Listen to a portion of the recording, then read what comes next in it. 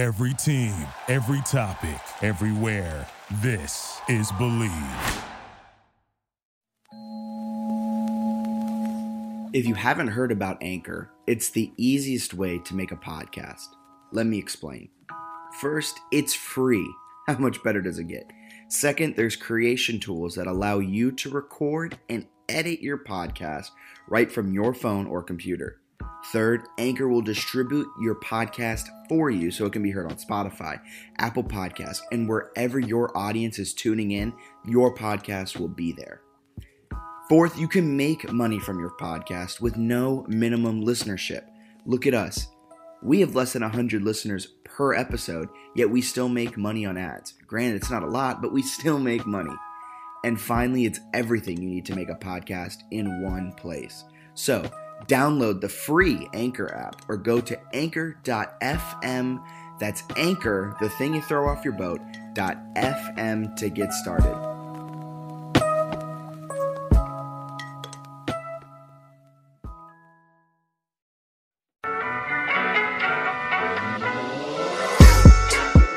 Welcome into another edition of the JMU Sports News Podcast. I am Bennett Conlon. I have the world's worst Wi-Fi connection.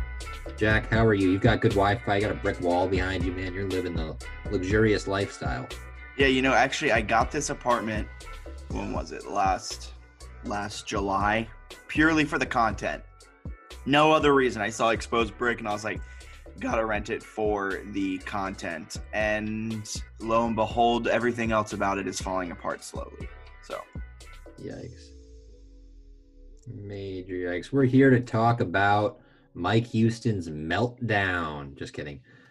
He did have a little bit of a national TV meltdown. Mike Houston, our friend of the pod, maybe? Friend of content. I've now used that word 14 times to start this episode out. Mike Houston is Mr. He gets us clicks whenever we bring him up. JMU Twitter, JMU Social still loves to hear his name mentioned. I don't know if we want to, this is the basketball breakdown podcast. We're going to break down men's basketball, women's basketball. But since you brought it up, I feel like we should probably start this podcast with some Mike Houston talk and about his meltdown against Cincinnati. Luke Fickell, what spurred it all, a fake punt up 32.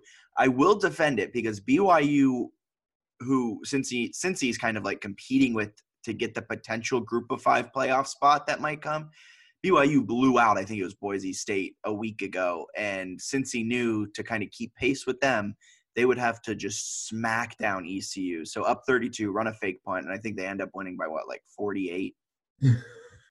Something like that.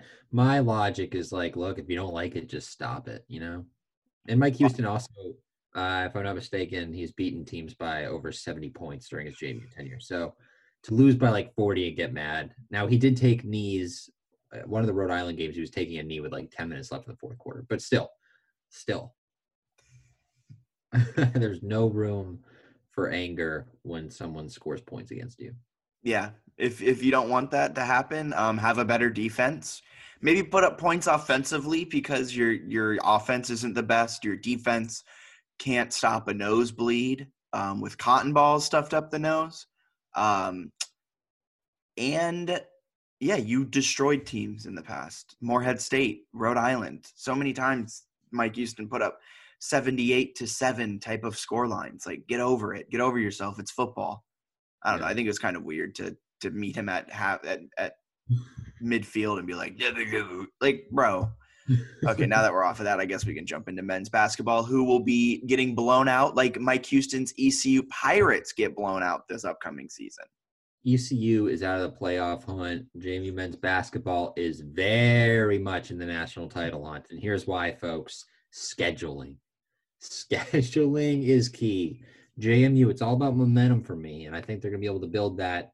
They open with a rival, which is tough, but the rival is having a down year. Lancaster Bible College, folks, I do not expect them to be up to par this year. I think they're going to be a little bit down, lost some good seniors, and I think they could be due for a rough year. I don't know if any of that's true. I don't even know if they had seniors. But men's basketball, they're picked to finish 9th, but they also have Matt Lewis, who's the preseason player of the year. I thought that was a very interesting type of thing that you rarely see. I kind of got the vibe when I saw that Matt Lewis was the preseason pick for Player of the Year. I got the vibe that it was kind of the easy pick. He's kind of like the known commodity in the CAA coming into the season. Like, he's going to average 22 points on 38% shooting, and he's going to be the best player. Like, he is one of the top players in the CAA. And he's like the known guy. Like, Grant Riller's gone, who's kind of the other known commodity. Grant Riller actually got drafted by the Charlotte Hornets, so staying in the Carolinas. Different Carolina, but staying in the two states. I forgot where Charleston was for a second. My bad. Geography. Ooh. But I think that's why Lewis got it. He's going to be kind of a dependable scorer. He's going to get his on JMU, and no other. You don't know anyone else on JMU's squad. Like, I was thinking about, like, what am I going to talk about for this men's basketball preview? Like, there are so many question marks where I can come in here and say, like, they're the dark horse to win the CAA, like I do every year. But, like, you don't know with this team. What, Vado Morse, Joel Mensah, the only known commodity is Matt Lewis. Well, don't forget about Dalton Jefferson. Walk on Holman Smith. I don't even know if Dalton's on the team anymore, is he? I don't think he is. But they've got some guys that I think are interesting. You look at Rayshon Fredericks as the guy, I think he played at Cincinnati and then UAB. Now he's at JMU. Michael Christmas, Julian Wooden showed some flashes last year until the end when Lewis Rowe decided to not play Michael Christmas, which made lots of sense. So that was an odd one. But I think they've got a decent roster with some talented guys. I think they'll finish better than ninth. I think ninth feels really low to me. If you have the preseason player of the year, you're in a mid-major league. Like, I think if you looked around at, and I haven't done this, but I think if you looked around at every other league in the country, the team with the preseason player of the year, I guarantee is probably in the top half of the league, right? In the preseason projected order of finish. Like, I'm kind of shocked to see if you think they have the best player and it's a low major league, I think it's hard to say that they'll finish ninth. I get what you're saying, though, the logic of Lewis being like the returning guy. Right? Yeah, and he's going to get his – and this team overall, like, Lewis is great, but there's just so many question marks throughout this entire roster that, like, he may do everything and be the best player in the CAA, but if he's putting up 28 a night and the rest of the team combined is putting up 20, you're not winning anything, But, like, you can't, like, discredit him having a fantastic season type of thing. Like, everyone knew Ben Simmons was the number one overall pick back in, 2015, was it? Whenever he was drafted. But, like, LSU was a bad team, but you knew he was one of the best players in college basketball. He was good. But they weren't horrible when Simmons was there. They were like a decent Power 5 squad. And he went to a program that stinks. Like, I think – Okay, sorry, bad example. Bad example. No, it's not a bad example. It's just like I just don't think they're ninth bad. Like, I could see like fifth. I think it's kind of – I think the media, because the media votes on this, right? Yeah. I think they've kind of been burnt in the last couple, like the last 2 years of the Rowe era when they were like, okay, JMU's going to be like the 5. Like, I think they were picked in the top 3rd last year to finish, and everyone was kind of like scratching their heads. So I think they were kind of burned the last couple of times of kind of pegging him in like the 5th or 6th spot. And now they're just like, okay, they've proven nothing. We're not going to give them based off of potential. Like, they're the 9th, but I agree with the 9th preseason ranking because, like, here's my rationale is that Lewis Rowe was never a head coach before coming to JMU. He was an assistant on primarily bad teams. He was hired because he played at JMU, basically. Honestly, great hire. That just sounds fantastic. Never a head coach, only an assistant on terrible teams. Let's bring him into this growing – never. Don't even get me started. But Byington, I think he had – let me make sure I get this correct. Well, I'm not going to get it correct. But I think he had four 20-win seasons at Georgia Southern. So, I mean, he's someone that's coached a lot. He knows what he's doing. I think he, like, can come in and actually implement something, whereas Rowe, you had him, and I think he was kind of just, like, kind of guessing and sort of grasping at straws in terms of how to win games leading a program. He's a really good dude and someone that I think cared a lot, but I think there's a difference between caring a lot and knowing sort of what direction to take a program. So that's, for me, it's like they've got some talent that I like. They've got a little bit of size compared to normal years. Matt Lewis is a good player, and they have a coach who appears to be competent. Like, I think that's why I like them in the top half of the league. Whereas other years, I think everyone was kind of assuming like, oh, they'll just figure it out in a row, and we were all horribly wrong. Yeah, I mean, I do think they're a dark horse. Like, I say it every year, and it's probably lost its luster. What'd you say? National title contender, a dark horse. I think they could. I think they could win the CAA, but it's just so much dependent on. We know what Matt's going to bring. Yeah. It's a question of what's Christmas going to bring, what's Mensa going to bring down low, because that just is where they always get crushed. Like in years past, like they may have something going in a game. Because, I mean, you can't even look at it as a full season. You have to just look at game by game because they were so bad. But, like, there'd be games where, like, something's starting to go right for them. They're up 20, and then they just can't rebound the ball. And so post play is going to be huge, and I think that all relies on Mensa because he's the only guy I think above 6'8" on this squad. Maybe Zach Jacobs is 6'9". I think they got Zach Jacobs is 6'8". But they have guys, like, right at 6'8". So, like, Mensa's the only, like, big man I would consider who can get down and dirty in the post. So I think this season is going to come down to Matt Lewis, Christmas's development, and Harvey's development, and how good is Joel Mensa down low? Yeah, I think the post play is big because you mentioned in previous years, I mean, they weren't the best in the post, but at least like they had Dwight Wilson at times, and he really developed into something. Obviously, he was one of the transfers out. I think also trying to implement a system during a pandemic is going to be hard. Yeah. So I get that aspect, that logic of having them ninth. Like, it's a new coach, a ton of new faces, and they haven't had a normal off season. So I totally get it. But I think by the time they get to conference play, I think they will have ironed out some of those issues.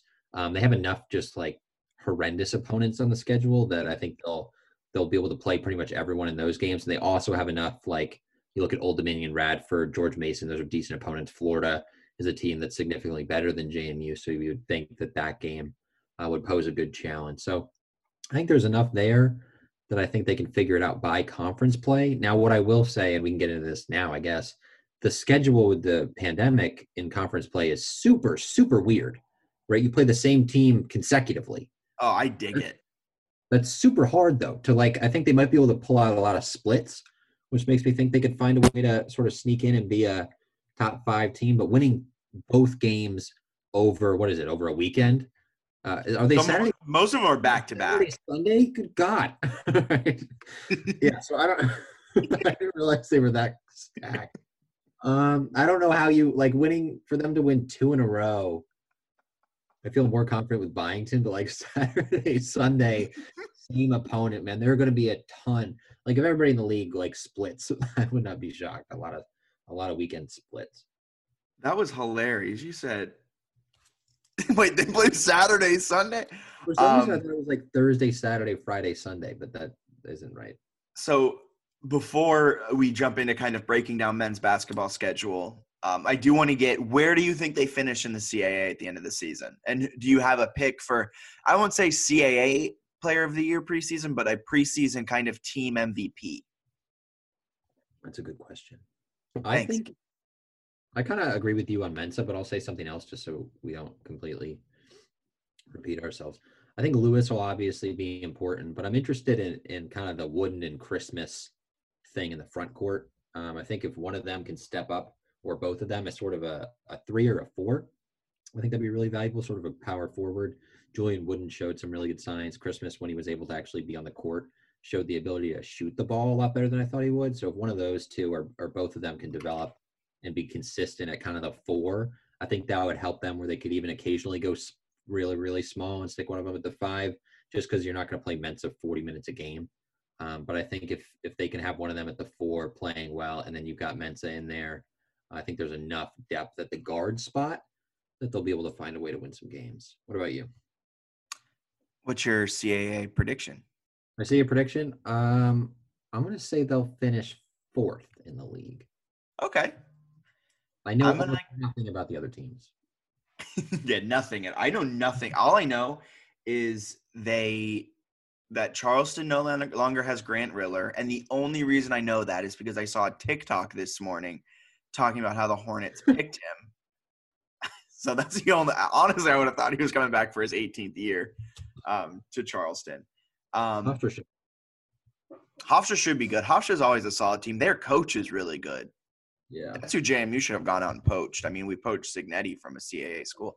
I think they finish. I like your prediction at 4th, but just to not agree with you, I'm gonna say 3rd. Very different from you. I think team MVP is gonna come down to Christmas and Mensa. Kind of for the same reasons you were talking about. But I think Christmas's development will be huge. How he does with more minutes, because Rowe took away all of his minutes at the end of last season. And like, how does Byington implement him? How does he gel with Lewis? Because Matt's a volume shooter, a volume scorer. I've said it a couple times already, he's going to get his on his 38% shooting. Like, so how does Christmas deal with that? And then Mensa has to be a presence down low, has to be huge down low. If he's not, I need him to average 12 rebounds a game. 12, average 12. He can average 2 points a game, but I need him to get 12 rebounds a game. I think if he goes out and can get, right around, if he can get the 8 to 12 range, I think that'll be valuable. I think they could run into issues if he's like not a dominant CAA big man. Yeah, I mean, everything points to him being one because he was a San Diego State recruit. He's 6'10", which is on the bigger side of CAA big men. He should be, for all intents and purposes, a great CAA big man, but we've never seen him play. So, and he's a big 6'10". He's not a small 6'10". Not a Kevin Durant 6'10". He's not a twig, right? He's got a little body that he can throw around and rebound. So you're not going to face many like 7-foot guys in this league, especially of his pedigree. You mentioned San Diego State. So yeah, if he can go out and be dominant, they've got Matt Lewis. You get development from the Woodens, the Christmases, and then some of the other like younger guards can come in, do some nice things. I think they've got a chance to be pretty good. I like their coach. I mean, I think they've got a chance to surprise some people, which we've said for 20 years now. And for the schedule, let's do a quick rundown. Give me the 2 games you're circling non-con, because we already talked about conference. It's weird. It's 2 games essentially back to back. I mean, they start with Towson, then UNCW, Elon, Northeastern, COC, William and Mary, Hofstra, Delaware, Drexel. Like, very straightforward. We really don't know what we're going to expect out of the conference slate.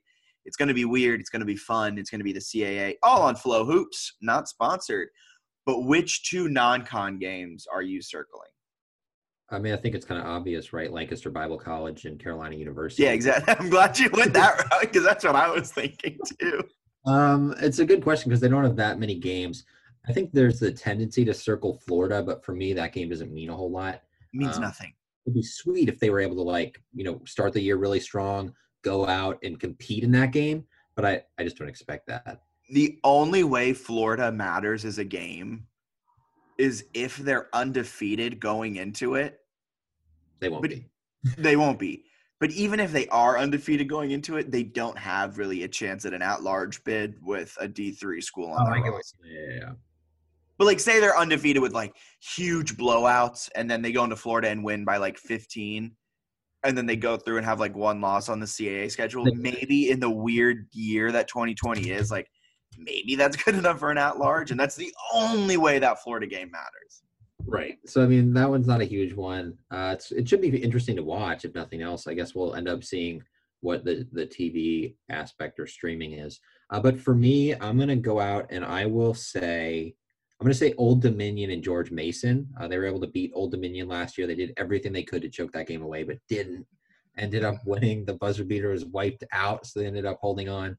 But, like, those are the kind of games, and you can put Radford in there, but, like, Old Dominion and George Mason are still kind of, I think JMU considers them sort of like basketball rivals or sporting rivals. So if you can go out and win one or both of those, I think it can help Byington sort of endear himself to the fan base.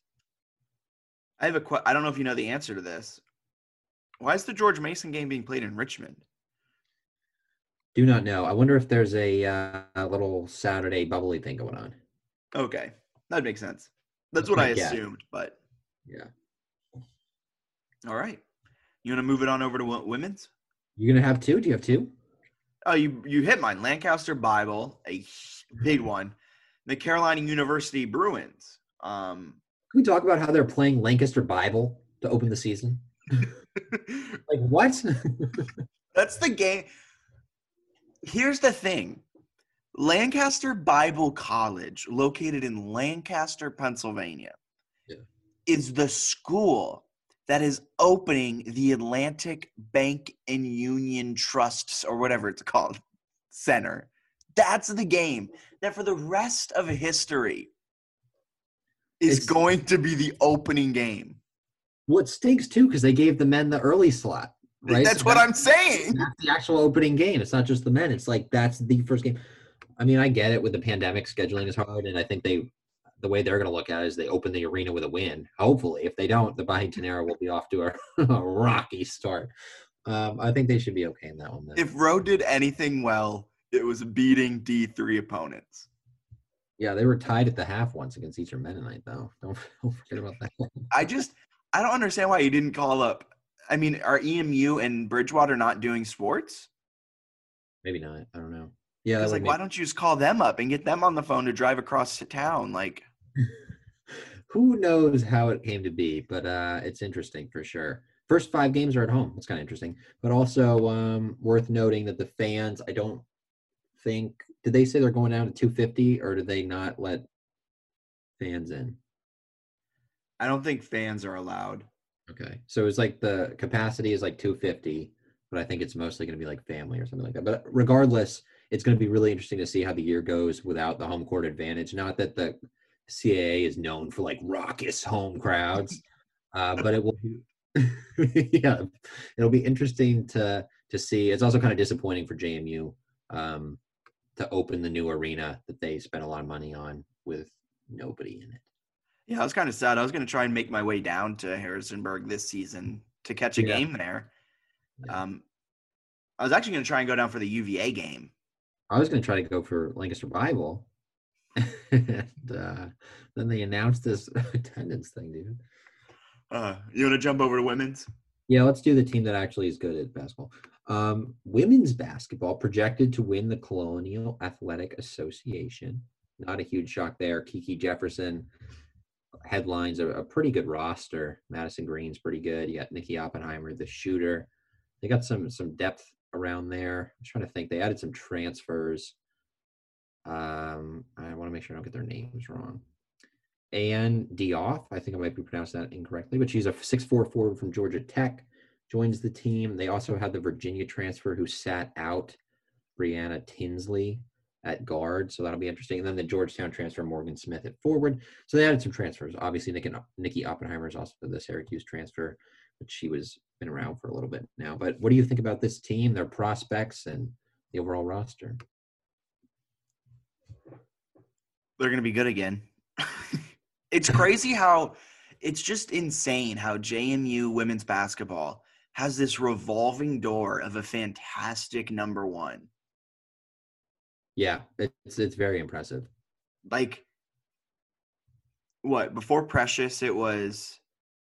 You can make the argument. I mean, it kind of altered because like Precious got hurt, but Jazz Gwathmey, she played in a little WNBA stint.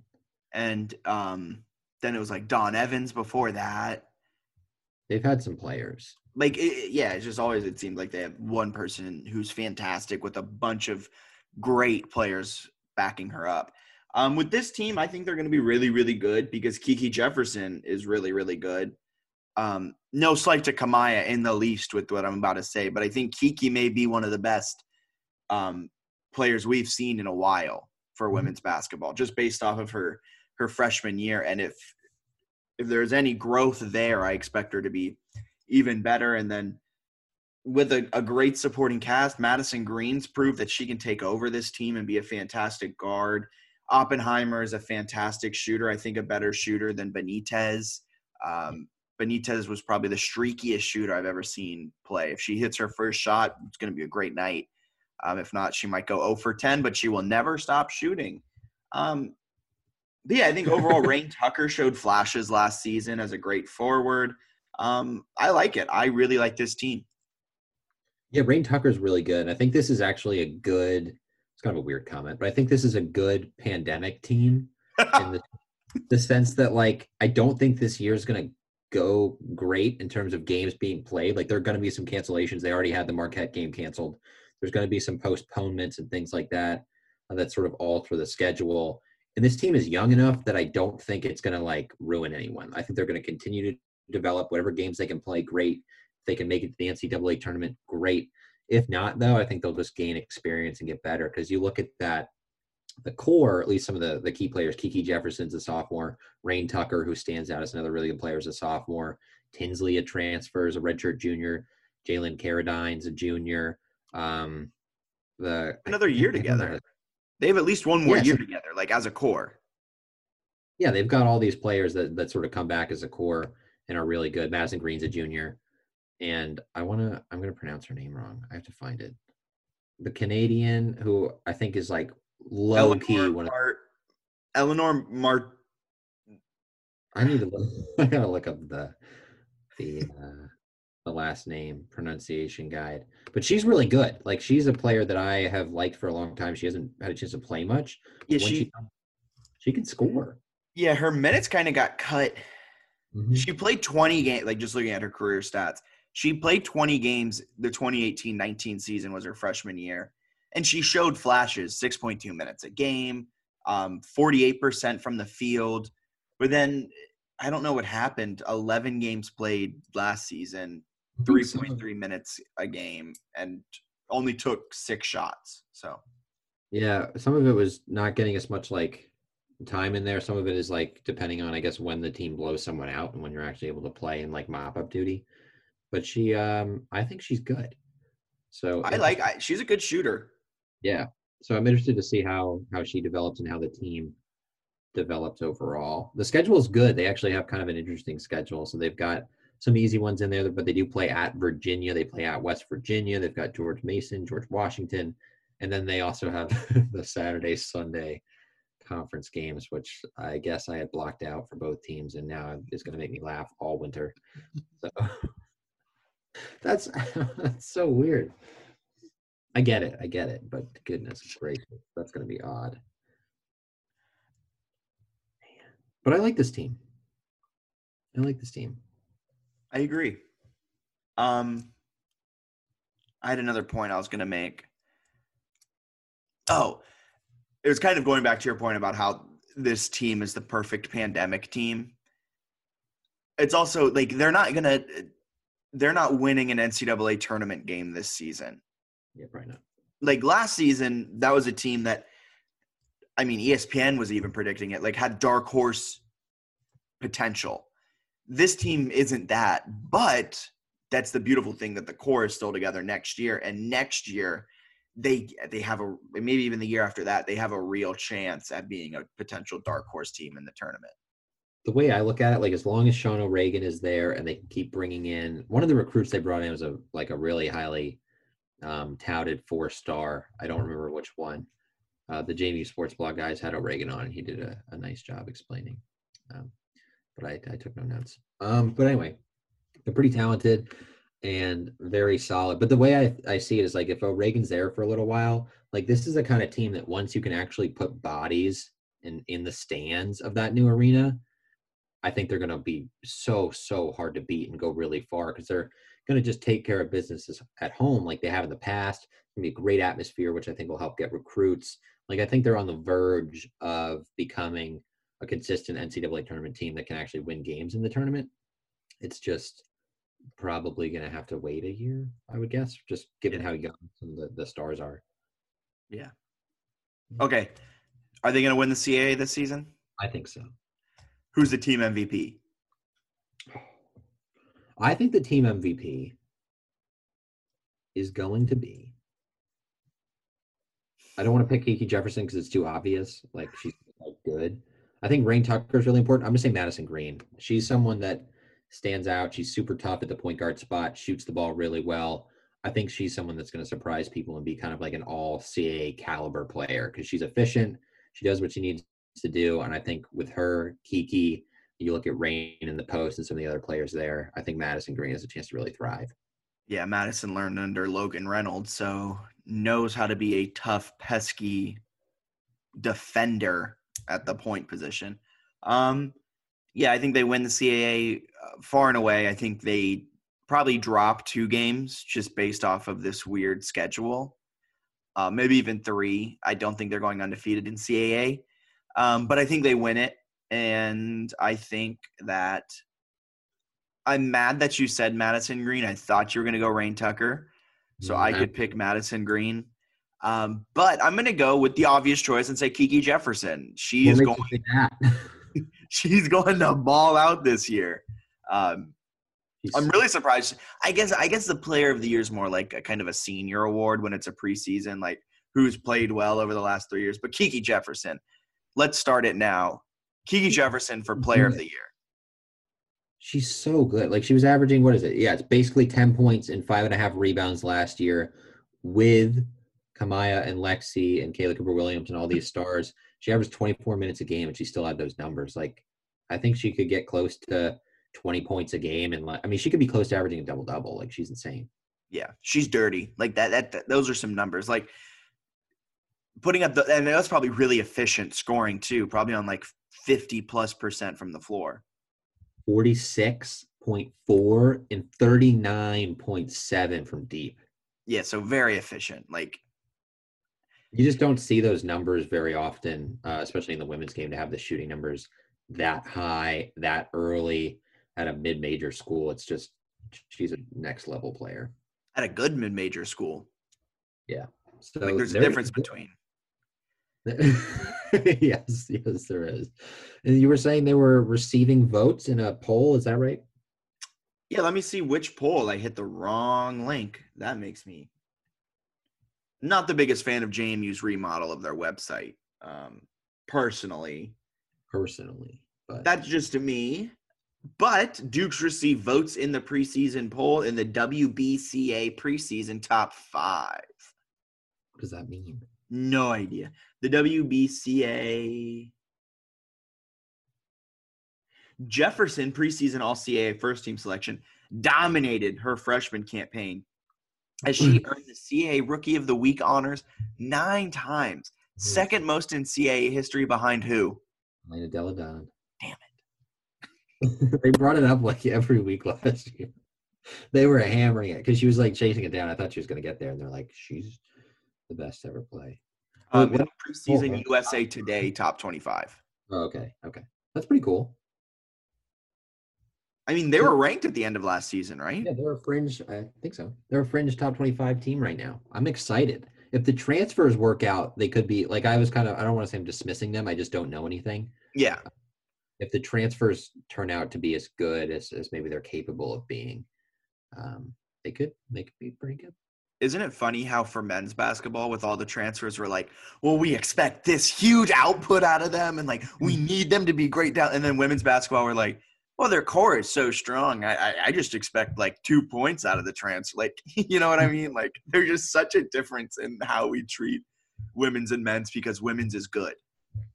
Yeah, because it's like harder to actually break into the lineup. I think some of it is, I think the Georgetown transfer, Morgan Smith, was more of a role play. Yeah, she was kind of a role player who plays good defense. So she fills that sort of role. I think Tinsley, though, the Virginia transfer, could be a good scoring guard, if I'm not mistaken. I think she's pretty decent at that. Yeah, she can shoot the ball a little bit. So that kind of sounds like Morgan Smith maybe filling the Ania Young role. I was going to say she's kind of got that Ania Young defense, and she has the same kind of height and like forward role, but she's got the athleticism of almost a guard.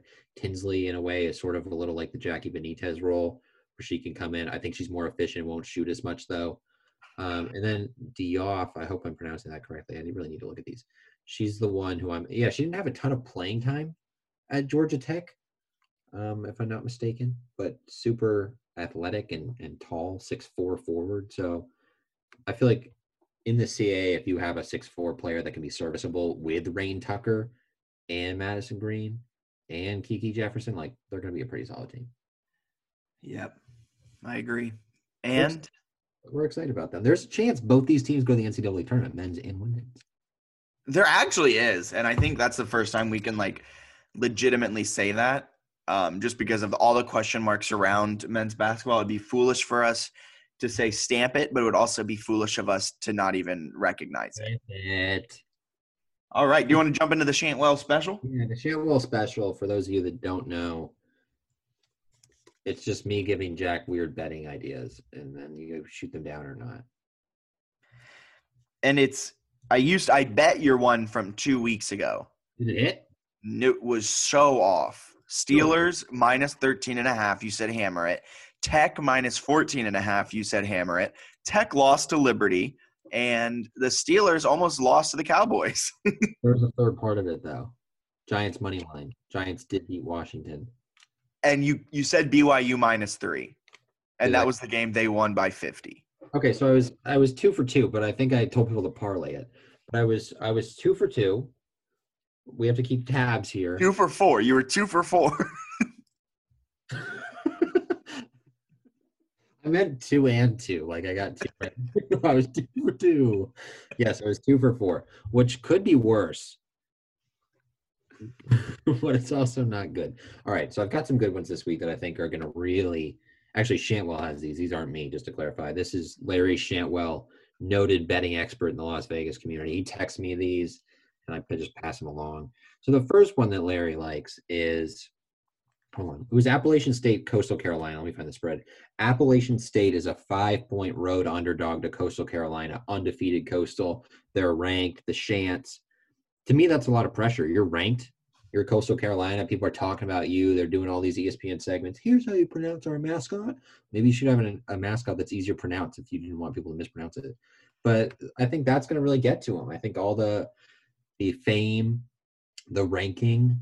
Appalachian State's 6-1. This is a good football program. This is a proud football program. This is a team that lost to Marshall in the beginning of the season. That's their one loss. Their offense got nothing going in that game. Marshall is having a season to remember on the 50th anniversary of the plane crash. Wow. You knew more about this than I expected. That's disappointing for me, trying to convince you of that. But I think Appalachian State, money line. I'm not talking about covering this 5-point spread. Money line. They're an upset. I like that bet. I like that bet a lot because I think App State is being slept on. They were a great team last year that received votes. I think Coastal is an overhyped team that is benefiting on a weird college football season, and they're undefeated, so that helps. But I think App State is the better team. And I think the thing that's interesting for me is Coastal is kind of like this little darling of the media because they're undefeated, right? Like if Appalachian State was also undefeated, I'm not sure this line would be what it is. So I think 110%. I think they're a little more eager just because of what Coastal's been able to do, but I really like Appalachian State as one of my picks. Okay. Let me pull up my NFL lines here, but I'll do 2 college and 2 NFL. That's the way it goes. You were really bad on 1 college and 1 NFL last time, so let's see if we can get better. There was college. There was something that I liked, but I can't remember. Is it Miami? East Carolina is favored. Against who? Temple. That's a big line movement. Fade Mike Houston. I like Temple. I like Temple plus 3.5. I don't know. Did they have like a COVID thing? Probably. I honestly have no idea, but yeah, fade Mike Houston. They don't look good. Hold on. Let me see if they got COVID. Uh-oh. Maybe they do. It's unclear if they have COVID problems. So that makes me a little bit hesitant. Oh, let's change this. Oh, my God. What was my upset pick? No, that I had already.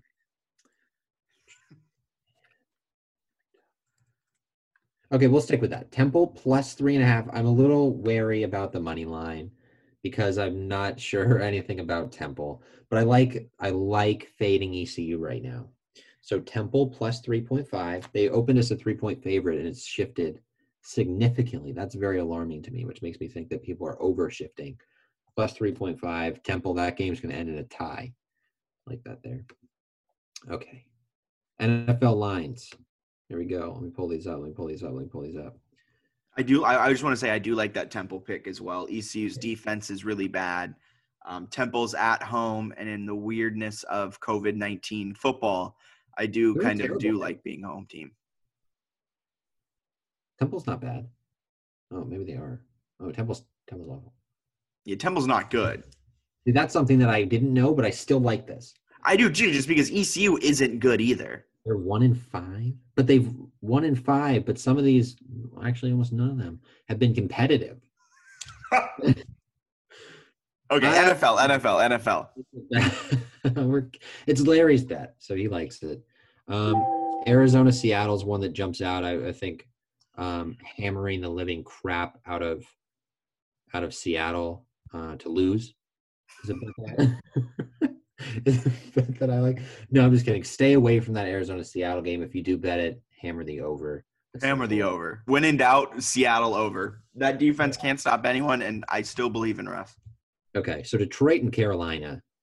Carolina opened as a 2-point favorite. Teddy Bridgewater looks like he's not going to play. You also look, McCaffrey's out. The Lions are now a 1.5 favorite. Wow. Yeah, the Lions are fired up after last week's win over Washington. I like the Lions minus 1.5. Can I tell you something? Yeah. A smart man once told me never bet on the Lions. You know who that smart man was? It was me, but Shantwell really likes the Lions in this one. I think just take it, run, able to do what you do. Second game here. You can always fade the Chargers because they're the worst, but we're not doing that. We're going to go back to the Steelers. Huge spread. They're 10-point favorites over the Jacksonville Jaguars. I like the Steelers when they have big spreads. So does Shantwell. Did it work out last time when they played Dallas? No. But, did Jacksonville just give Green Bay a huge scare? Exactly. Everyone's going to think Jacksonville, wow. Pittsburgh, boo. Pittsburgh in a landslide, minus 10. Put your mortgage on it. I want to take all of your mortgage picks, the ones where you're so positive and you're like, put your mortgage on it. I want to take those picks and see your record in those games compared to records of like random bets. Also, a bonus bet, Cincinnati money line over Washington feels like it is just taking candy from a baby. It's basically a pick 'em. You can actually get Washington right now as favored. Washington's terrible. Cincy, you can get Cincy as the dog against the Washington football team? Yeah, I believe so. Cincy is a good team. They're a good team. You know who else is a good team? Not that bad, though, with Burrow. Yeah, exactly. You know who else is a good team but just can't finish? Not the Seahawks. The Chargers. Yeah, I don't like them, though. 9.5-point favorites this week. That's big. They're not. Who are they playing? Jets. I still don't like that. Give me the Jets. Give me the Jets plus 9.5. Jets? I would just avoid it at all costs. Wow. All right. The other one, Miami is a 3.5-point favorite over Denver. Stay away.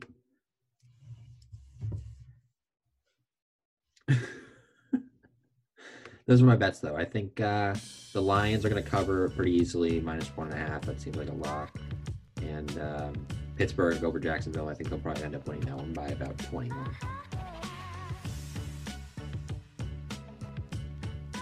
And I don't remember my college bets. Temple and Appalachian State. As I put these into my DraftKings calculator to figure out. Are you going to parlay them? No, Yeah, I'm not betting. No, it's okay. You can bet it. I'm not betting. A friend of mine is currently blowing up my phone about how scared he is for the game tonight. The Seahawks? Yes. DeAndre Swift is out? With what? What? Oh, no. These odds are getting up there, man. Why is DeAndre Swift out? Oh, my God, he's concussed. When the hell did that happen? And we're going to throw in your Cincy money line just because. We're still keeping the Lions, but that's a blow. What is a blow to the psyche? Damn it. All right, you want to know what your parlay odds are for this 5-leg parlay? Pearson season. Yes. Plus 3,541. That's with Cincy? That's with Cincy, meaning if you bet $10 on this parlay, you make $354. And that'll wrap it up for this. Dollars. Huh? Make $354,000. Oh my God, hammer it. I hate Bennett so much sometimes. That was it for the Basketball Breakdown podcast. For Bennett Conlin, my name is Jack Fitzpatrick. You guys have a wonderful rest of your, probably coming out on Friday, but the wonderful rest of whatever day you're listening to this on. See ya. This is the story of the one. As head of maintenance at a concert hall, he knows the show must always go on. That's why he works behind the scenes, ensuring every light is working, the HVAC is humming, and his facility shines. With Grainger's supplies and solutions for every challenge he faces, plus 24/7 customer support, his venue never misses a beat. Call quickgrainger.com or just stop by. Grainger, for the ones who get it done.